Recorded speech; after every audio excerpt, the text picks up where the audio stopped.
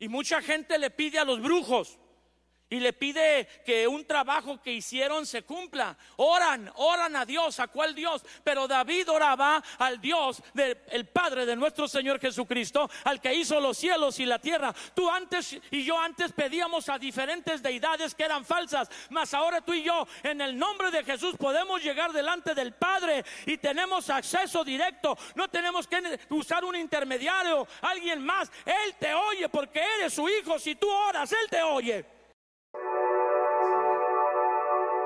Muy buenos días. Diga conmigo: es bueno estar aquí. Diga: es mejor estar en la casa de Dios que en un hospital. Diga: es mejor estar en la casa de Dios que en la cárcel. Y diga: es mejor estar en la casa de Dios que en un panteón. Y estamos aquí y no en la cárcel, no en un hospital, ni en un panteón, porque un día el amor de Cristo nos alcanzó. Dele un aplauso fuerte a Dios. Sonríale al que está a su lado y dígale: te ves bien, acabado. No, no le diga así, nada más dígale: te ves bien, y pueden tomar su lugar. Agradezco mucho la confianza de mi amigo Chris Richards, a quien honro, aunque no esté aquí. Sí, me hubiera gustado verlo, pero también sé que está sirviendo a Dios en donde está. Ustedes saben que son bendecidos cuando tienen un pastor que sale a otros lugares a dar la palabra, porque esta congregación bendice otros lugares. Denle un fuerte aplauso a Dios. A veces extrañamos nuestros pastores y no todas las congregaciones tienen ese llamado. A veces hay pastores de una iglesia local, pero hay pastores que son pastores en la iglesia. ¿Que son pastores dónde? Y es el caso de Cris. Aparte, donde él está en Juchitán, ahí con Asael y su papá Don Ciro, pues yo los conozco también de muchos años y son grandes amigos. Gracias, Mike, por recibirme con tanto cariño. Gracias a esta congregación. Tal vez he venido unas 2 o 3 veces. Las últimas veces que vine aquí, creo que vine con mis hijos, los 2 hijos menores. Yo sirvo a Dios en León, Guanajuato, donde dijo el profeta José Alfredo Jiménez. No es de Dios, pero era un profeta, cantautor mexicano: la vida no vale nada. Y José Alfredo Jiménez dijo eso porque se usaban las peleas de gallo en Guanajuato, en León, en la feria. Y ahí cuando el gallo que tú llevabas perdía, pues te enojabas, sacaban la pistola y mataban al otro. Ya, yo gané, ya nadie le decía nada, ¿verdad? Pues mató al otro. Y en base a eso él hace esta frase, pero pues también no tenía a Cristo. Y cuando alguien no tiene a Cristo, aunque vivas en Juárez, en New York, en El Paso, en Miami, en California o en cualquier otro lugar, pues el hueco que la persona tiene, el vacío, nada lo puede llenar. Pero cuando tú tienes a Cristo, tu vida vale, porque Él pagó con su sangre por tu perdón, por tu salvación, y para que tú te vuelvas hijo o hija de Dios. Así que cuando tenemos a Cristo en Guanajuato, la vida vale. Muy bien.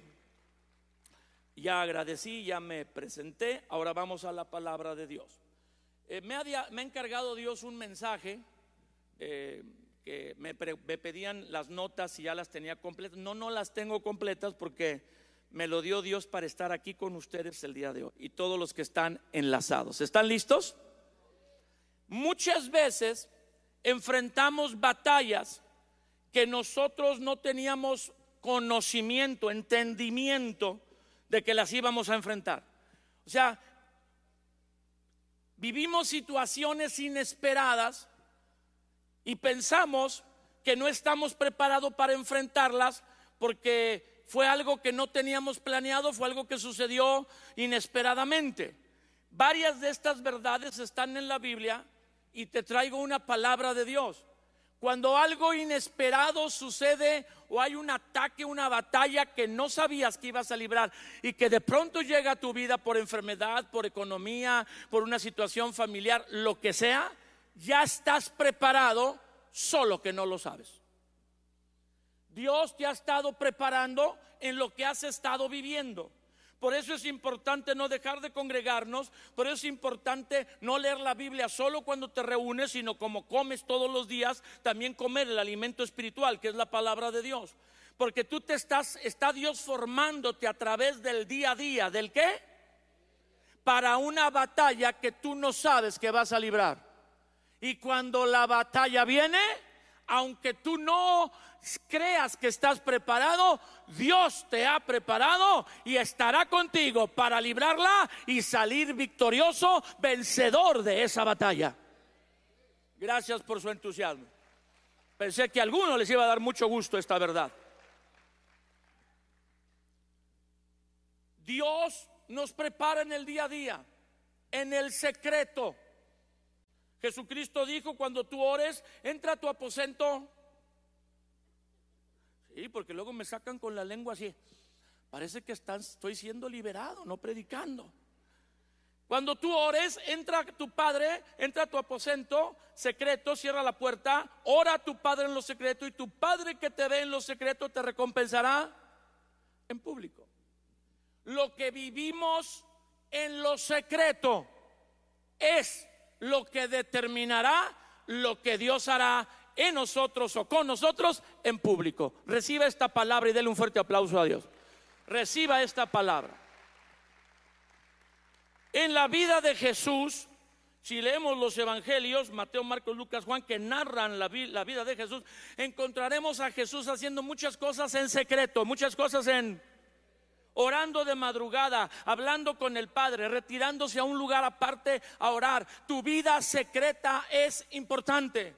El día a día, lo que los pastores de todo el mundo, por todas las edades, insisten a las personas que se reúnen: ore, lea su Biblia, vive el cristianismo en su casa, no solamente el domingo, en algún momento, en alguna actividad.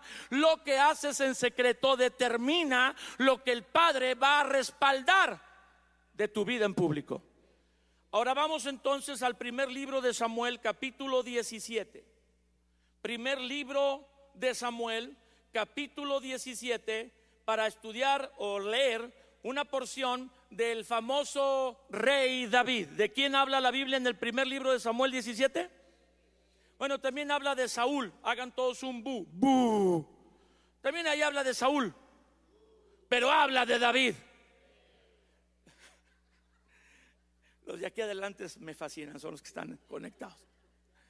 Y David llega a ser el rey más importante, aunque Salomón, su hijo, tuvo un territorio más grande y tuvo un periodo de paz y más riqueza. El más famoso de la Biblia de todos los reyes es David.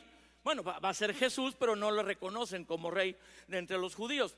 Y este suceso, este capítulo 17, marca cuando David sale del anonimato y Dios, no él, ni su papá, ni sus palancas con el rey Saúl, nadie, solo Dios lo pone en un escenario para hacerlo héroe nacional.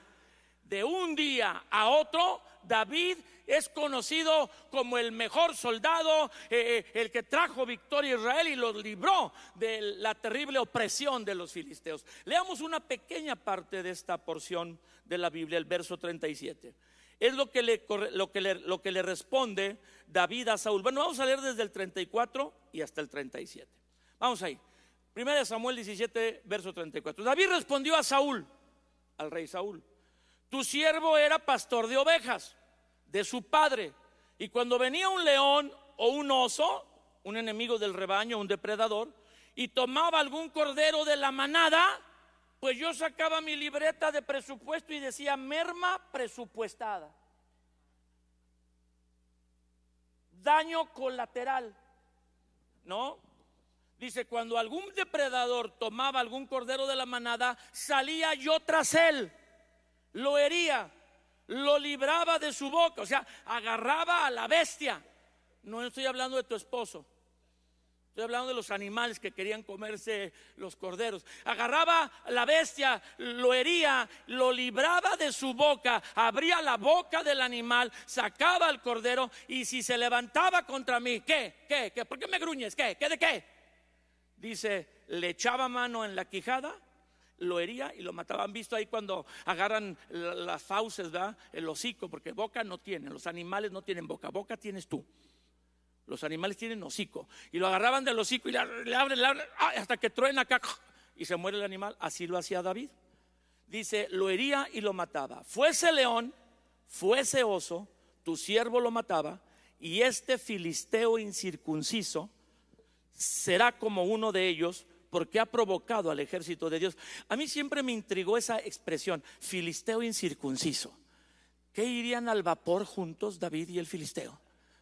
Iban al mismo club, se bañaban en el agua fría y la caliente. No, cuando él habla de incircunciso no está hablando de que vio su cuerpo, habla de que no tiene pacto con Dios. ¿De qué está hablando? Dice, él no tiene. Tú sí tienes. Tú y yo tenemos pacto con Dios. Cuando rendiste tu vida a Cristo y aceptaste el sacrificio de Jesús en la cruz del Calvario, Dios hizo pacto contigo, perdonó tus pecados por medio de la sangre derramada de Jesús, escribió tu nombre en el libro de la vida y puso dentro de ti su Santo Espíritu.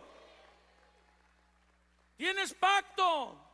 De hecho, los que estamos casados usamos la argolla como una señal de que tenemos pacto, bueno, en el caso mío, con una mujer, con mi esposa Angélica, 35 años de casado, con ella cumplí en julio pasado, con la misma. Yo escuché a un amigo que me dijo, yo también tengo 30 años de casado, digo, ay, pues, pero con 3, ay, padre, dije, no, déjame hago para acá porque se me puede pegar. Disculpen que a veces se me quedan algunas mañas. Fui monaguillo 4 años y algunas mañas se me quedaron. Y cuando usamos la argolla, estamos manifestando que tenemos con un esposo, una esposa. El Espíritu Santo en nosotros. ¿Quién? Son las arras o la argolla de que ya Dios nos pidió y nos tomó. Ya estamos pedidos y dados, ya nomás falta la boda. No me entendieron. Ya estamos pedidos y dados. Bueno, ¿a quién lo pidieron? Bueno, cuando Cristo te salvó, cuando su sangre te limpió, cuando de ser enemigo de Dios te volviste amigo de Dios, y más que amigo su Hijo, puso su Espíritu Santo. Y el Espíritu Santo en la vida del cristiano es la garantía de que un día estará para siempre en la presencia de Dios, y que la muerte solo es una puerta que se abrirá a una vida plena en la presencia de Dios. Alguien celébrelo, alguien dele gloria a Dios. Mientras el Espíritu Santo esté dentro de ti, tienes la garantía de que eres de Dios. ¿Tienes la qué? De que eres de Dios. Dice entonces la Escritura, David dice, fuese oso, fuese león, tu siervo lo mataba, y este filisteo incircunciso sin pacto será como uno de ellos, porque ha provocado al ejército del Dios viviente. Verso 37, y es el enfoque, y entramos en el tema. Añadió David, el Señor, que me ha librado de las garras del león y de las garras del oso. Pero ¿quién vio cuando él peleó contra el león y contra el oso? Diga, nadie vio. Bueno, digan, hay uno que vio. Eso fue Dios. Nadie vio su acto de valor.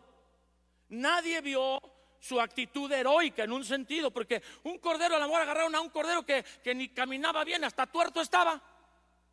Por eso lo agarró el león o el oso. Porque hay ovejas que uno dice, ¿sí será oveja o será alguna otra cosa aquí en la iglesia? En la iglesia hay ovejas y cabritos. Las ovejas son el rebaño de Dios, y los cabritos saben bien en salsa verde.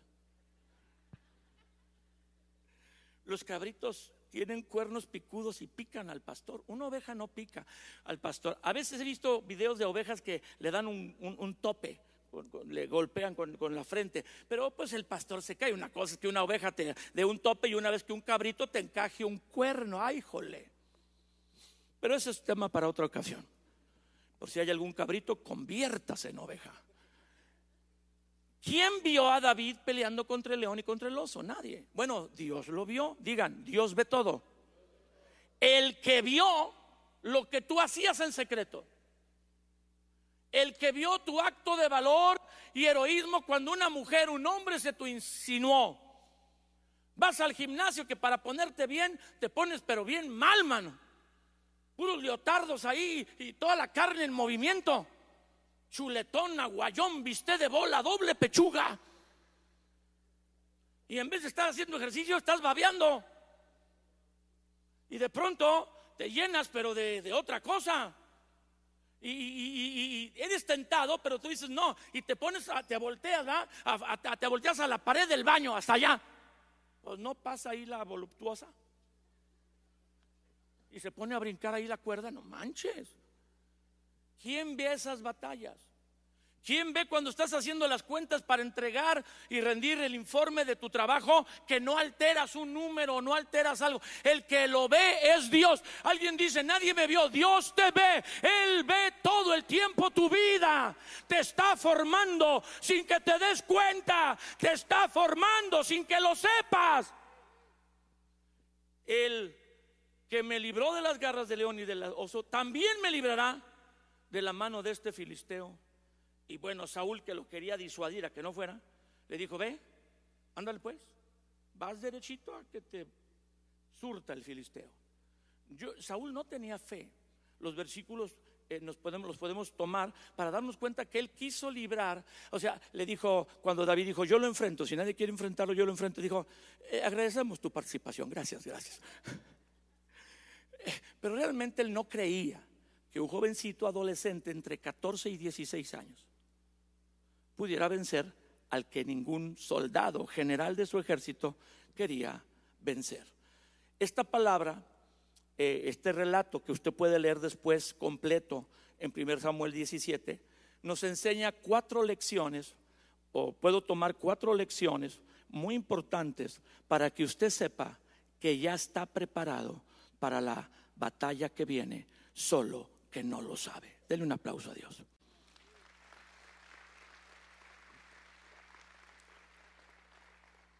David no llegó ese día, según la lectura del capítulo 17, al campo de batalla cuando Goliat salía a desafiar que le dieran un campeón, escogieran un soldado valiente los judíos para que lo enfrentaran. Él no llegó ahí pensando, hoy me lo voy a echar, que me lo echen. Ni siquiera sabía que iba a enfrentar a Goliat. Todos hagan así, pero parejitos, 1, 2, 3. Sí. Ese día David se levantó como siempre, allá en los rebaños, cuidando las ovejas. Te estoy diciendo que a veces asumimos, por tanta vez que hemos leído o escuchado mensajes sobre David y Goliat, y estoy hablando de David y Goliat, una historia super archi reconocida, pero asumimos que él sabía que iba a pelear con... No, él no sabía nada. No. Sentí una unción familiar aquí. Él no se levantó y un ángel se le apareció en el sueño y le dijo, mañana David, siervo del Señor, te dará Dios la gracia para vencer un reto nacional. Nada, no se le apareció ningún ángel, nada. Ahora tuvo pesadillas y fue al baño y tuvo diarrea, no sabemos. Tampoco Samuel llegó una semana antes o un mes y le dijo, de aquí a un mes, David, dice el Señor, prepárate porque te usaré y saldrás a tu destino y a tu... Él no sabía nada. Fue una batalla a la que podríamos decir, él no estaba. Come on, say it. Saco ahí mi inglesito ahí pequeño. Suéltalo. No es él no es en lo natural, no estaría preparado, pero sí estaba preparado. Dice el Salmo 5, si quieres acompañarme, solo para que te des cuenta que Dios nos prepara en lo secreto. Esta era la práctica que David hacía y escribió este salmo. Salmo 5 del 1 al 3. Escucha, oh Dios, mis palabras, considera mi gemir, está atento a la voz de mi clamor, Rey mío, Dios mío, porque a ti oraré. Yo vengo de León, Guanajuato, donde una ciudad vecina se llama San Francisco del Rincón. Y decimos, ahí los de León, algunas personas luego se confunden. Voy a San Francisco, y ellos creen que estamos en San Francisco, California. Tranquilo, brother, tranquilo, bro. Es San Francisco, San Pancho, que está a 18 kilómetros de León, que de hecho ahí se hace el 50% del todo el tenis que se exporta a Estados Unidos.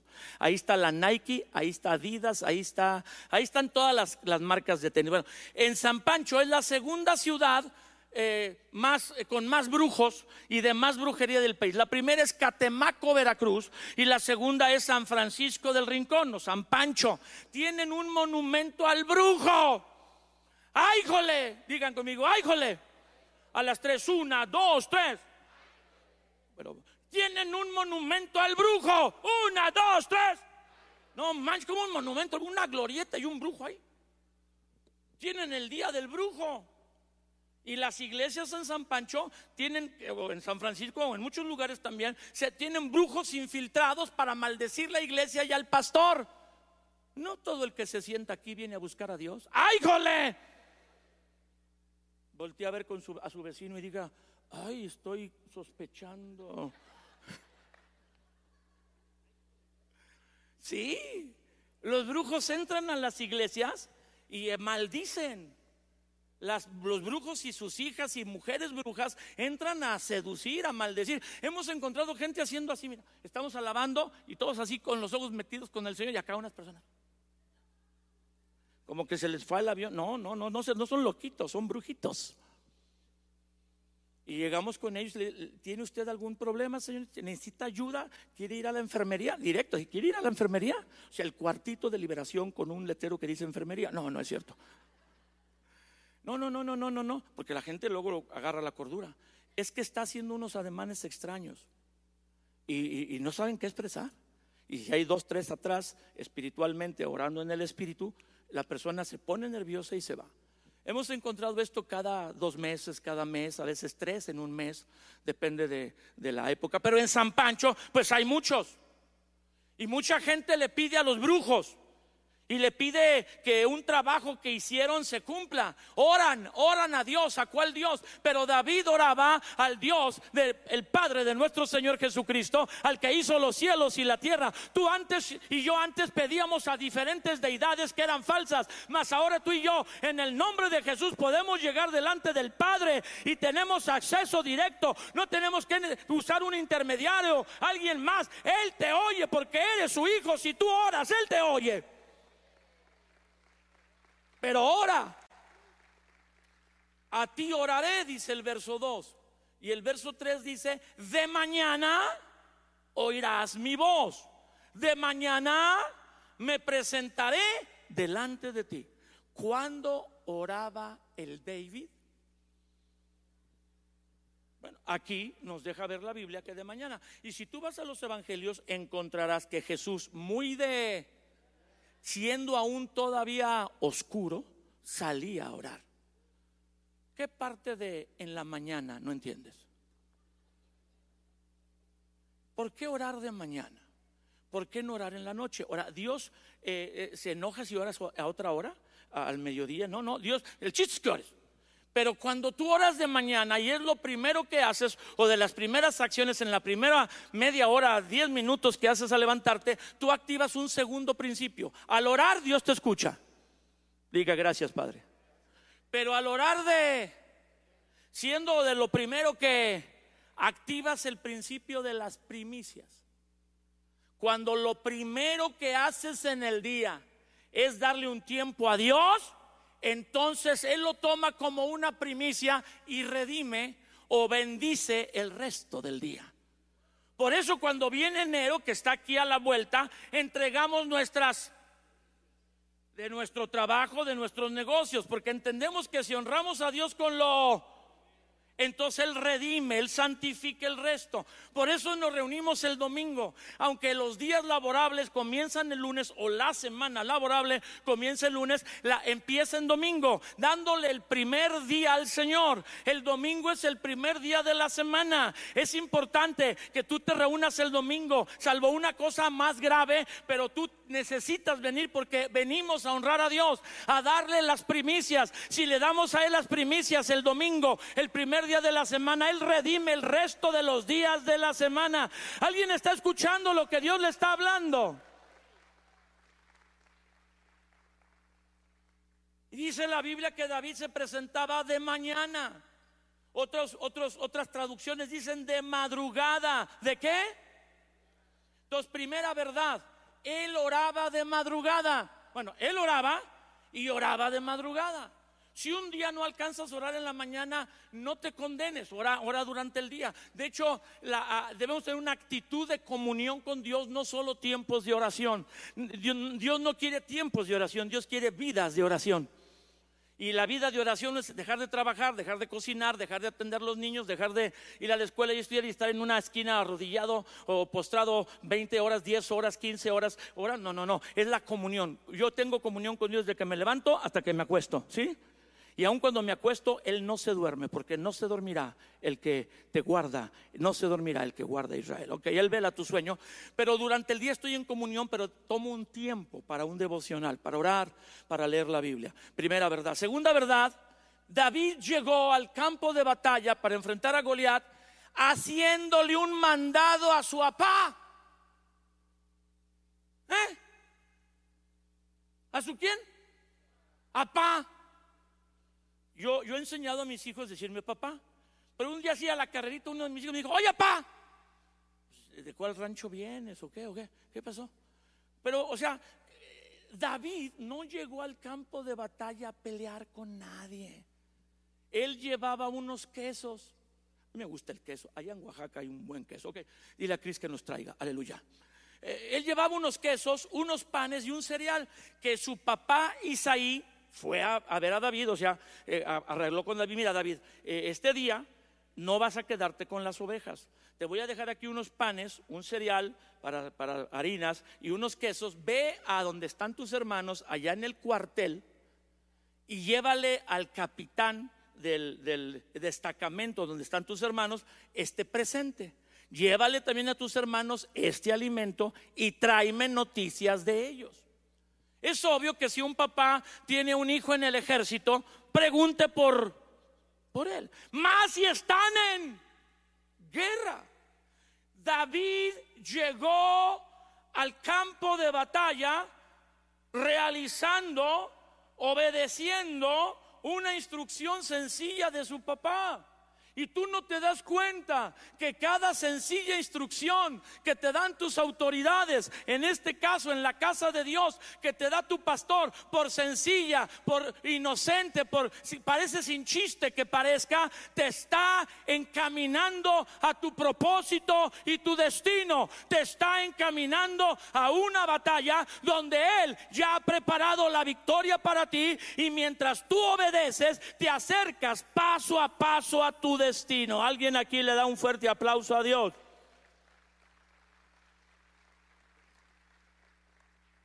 No podemos decir suficiente sobre esta verdad.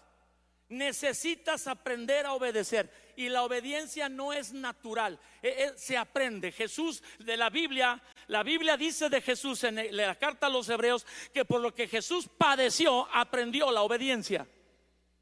Pero ¿Jesús es Dios o no es Dios? ¿Sí o no?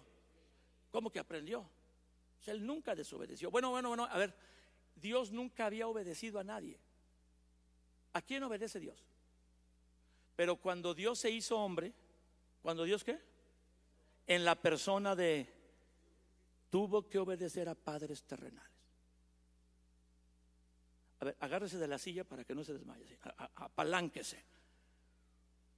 ¿Usted entiende lo que es que Dios omnipotente, omnipresente y omnisciente, el Hijo, que existe desde la eternidad y hasta la eternidad, cuando tomó forma de hombre, tuvo que aprender a criaturas que Él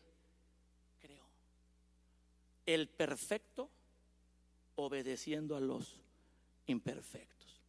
Y si Dios fue capaz de obedecer a padres terrenales imperfectos, ¿qué onda contigo, bro? Te estoy hablando. ¿Qué onda contigo? No, pero pues es que usted no conoce a mi esposo, usted no conoce a mis papás, a mi jefe, a mi pastor. Dios te dio lo que necesitas para ser formado, para ser moldeado. Pero aún al que te trata exigentemente, al que no es muy justo contigo, aún así, para que aprendas qué se siente y tú no te vuelvas así. ¿Alguien aquí le da un aplauso a Dios? Porque Dios te quiere levantar. ¿Alguien me está escuchando? Dije que Dios te quiere levantar. ¿Alguien me está escuchando? Te quiere levantar a una posición, a un lugar mucho más allá de lo que tú piensas o imaginas. Dios quería hacer de David el mayor rey de Israel, pero él tenía que aprender a obedecer. David no es hijo natural de Isaí. Él es un hijo fuera del matrimonio. Por eso el Salmo 51 verso 5 dice: en pecado y en maldad fui concebido y formado. David es una canita al aire de don Isaí. Yo he ido a Jerusalén, no sé si tú has ido, Mike, al muro de los lamentos, y del lado izquierdo, de frente al muro, al lado izquierdo hay una biblioteca donde están los judíos más ortodoxos con su gorrito, su barba, haciendo así, pero que está llena de libros. Ahí esos escritos que están en la biblioteca frente al muro, o sea, en la biblioteca del muro están los escritos de todos los rabinos desde la dispersión en Babilonia hasta la fecha. Ellos acumulan los escritos de sus mejores maestros. Cuando los rabinos estudian la Biblia y tienen algún entendimiento, lo van escribiendo, y todos esos volúmenes están ahí guardados. Y entre esas historias, entre las historias que están guardadas en esa parte del muro, se dice, no es una parte de la Biblia, que Isaí y su esposa, él dejó a su esposa por 10 años. Se separó. Y pues ya sabes que allá en Israel a veces hay noches frías. ¡Ay, híjole! No tiene con quién cobijarse. Y se metió con una mujer que no era del pueblo de Dios. Ahora, no solo él tuvo una relación con otra judía, no tuvo una relación con otra judía, sino con otra mujer de otra nación, muy probablemente de Moab, porque su abuelo había estado en Moab, o su abuela, Noemí, la moabita. Tuvo una relación con una mujer de otra nación que adora ídolos, que no adora a Dios. Y por el término que no tengo tiempo de desarrollar, parece que fue una prostituta. ¡Ay, jole! No, pues está peor con Y, peor. Fuera del matrimonio, con otra nación, otra mujer que adora otros dioses, y probablemente prostituta. Porque ¿cómo se llama la mamá de David? A ver, los que tienen licenciatura en teología y doctorado, no aparece. La Biblia guarda un silencio espantoso sobre la mamá de David, y es que no la puede nombrar en el supuesto que fuera una prostituta. Yo no digo eso, yo digo lo que los escritos dicen de los rabinos. En el supuesto que fuera una, pues menos, es una cosa vergón. Sin embargo, dice la tradición judía que don Isaí se arrepintió, porque Isaí era el patriarca de la tribu de Judá y la regó pero feo, pero que se vuelve a Dios, y como señal de arrepentimiento se trae al hijo fuera de él, a su propia.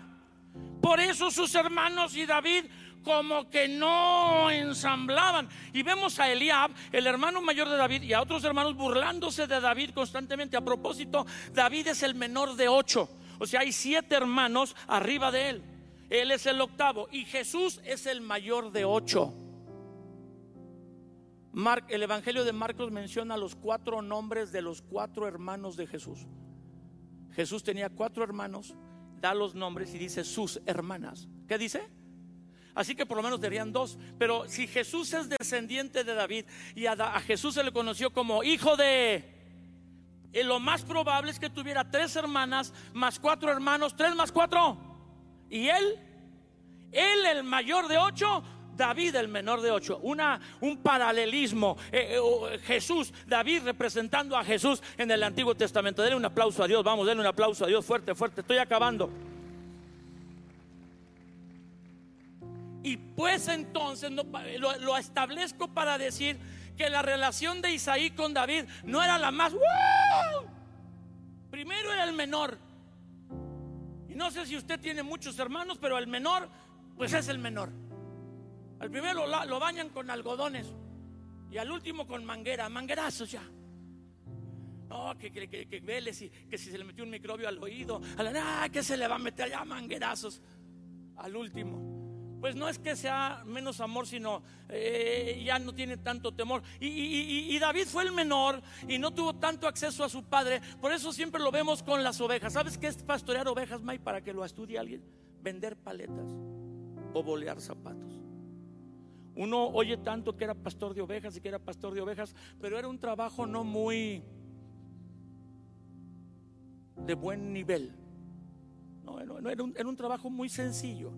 Nadie que sea el mejor bolero dice: yo gané el campeonato de boleros. Pues dime si eres un doctor en astrofísica, en física nuclear.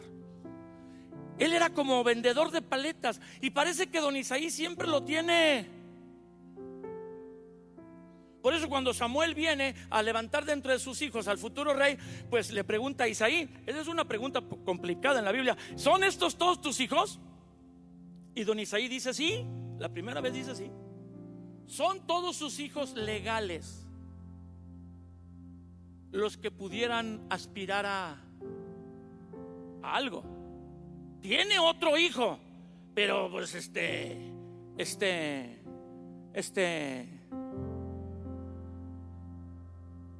incómodo. ¿Tú sabes que Jesús fue un hijo fuera del matrimonio?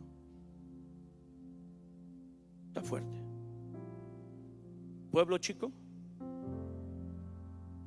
Y todo mundo sabía que María, el bebé, nació antes de que, o sea, no les cuadraban las fechas, quinto mesino, cuatro mesino. Y se corría el rumor de que Jesús no era hijo de José, sino de otro. Porque María nunca dijo que un ángel la había visitado.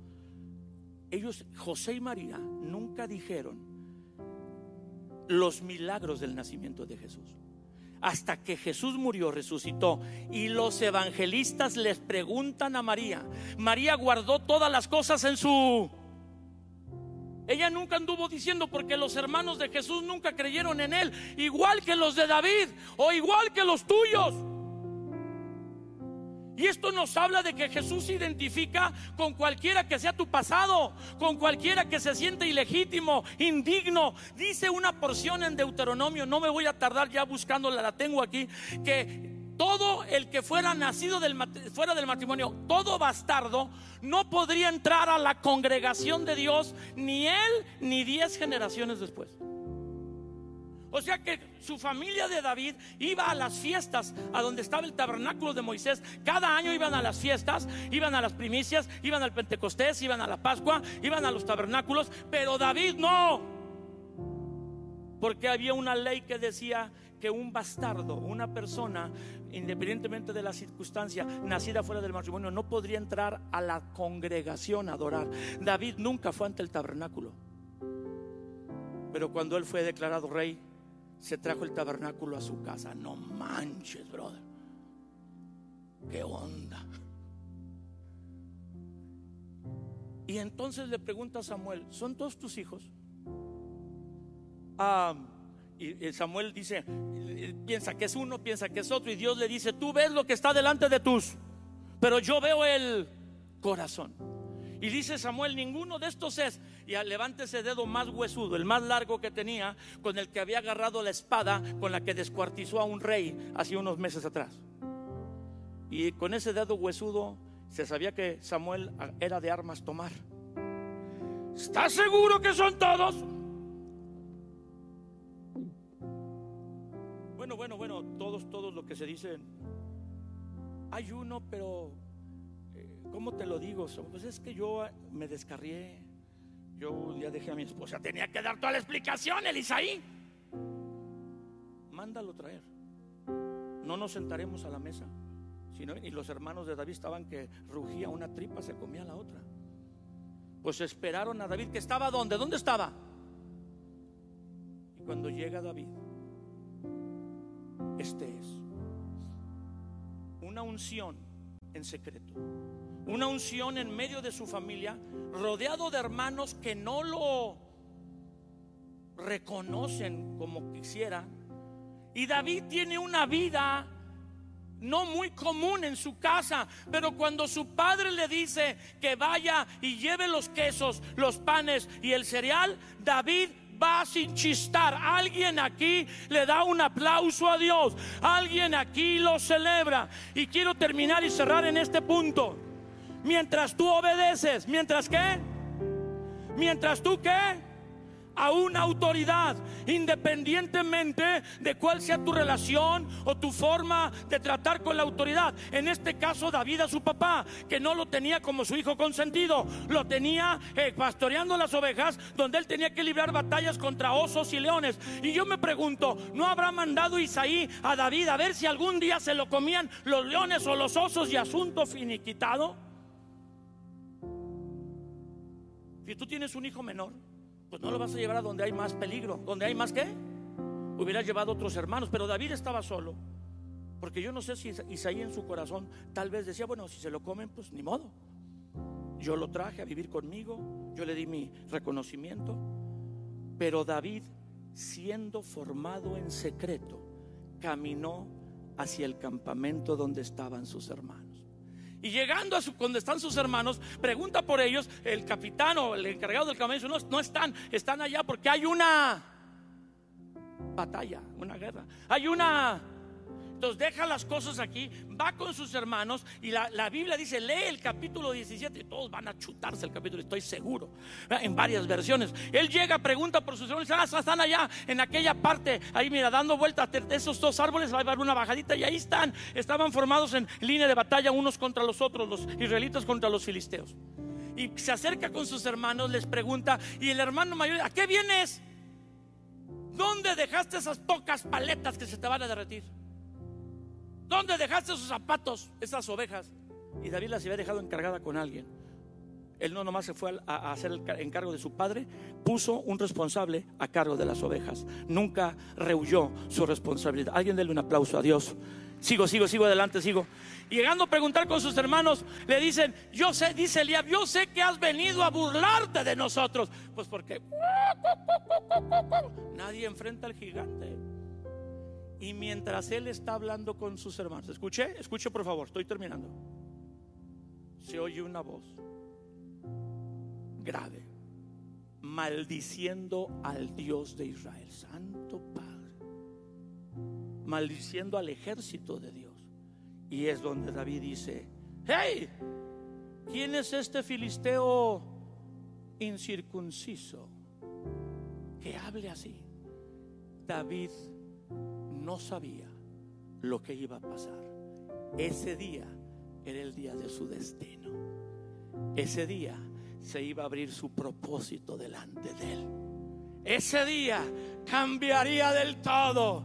Ese día cenaría con el rey, y de ahí en adelante sería llamado hijo, yerno del rey. Se casaría con la hija del rey. Ese día comandaría parte del ejército de Israel. Ese día Dios lo levantó porque había sido formada en lo secreto. Él no lo sabía, pero ya estaba preparado. Alguien recibe esta verdad y tú estás preparado. Si es que tienes un cristianismo auténtico, si es que oras, si es que buscas la presencia de Dios, si es que obedeces a la autoridad, si es que enfrentas los retos en vez de rehuir de los retos, ¿verdad? Cuando el gigante caminó hacia David, dice el versículo exactamente en el capítulo 17, David corrió y se dio prisa hacia la línea de batalla. Cuando el gigante, la dificultad ya viene contra ti, si tú tienes el Espíritu Santo, no nos ha dado Dios espíritu de cobardía, sino de poder, amor y dominio propio. Ya acabé.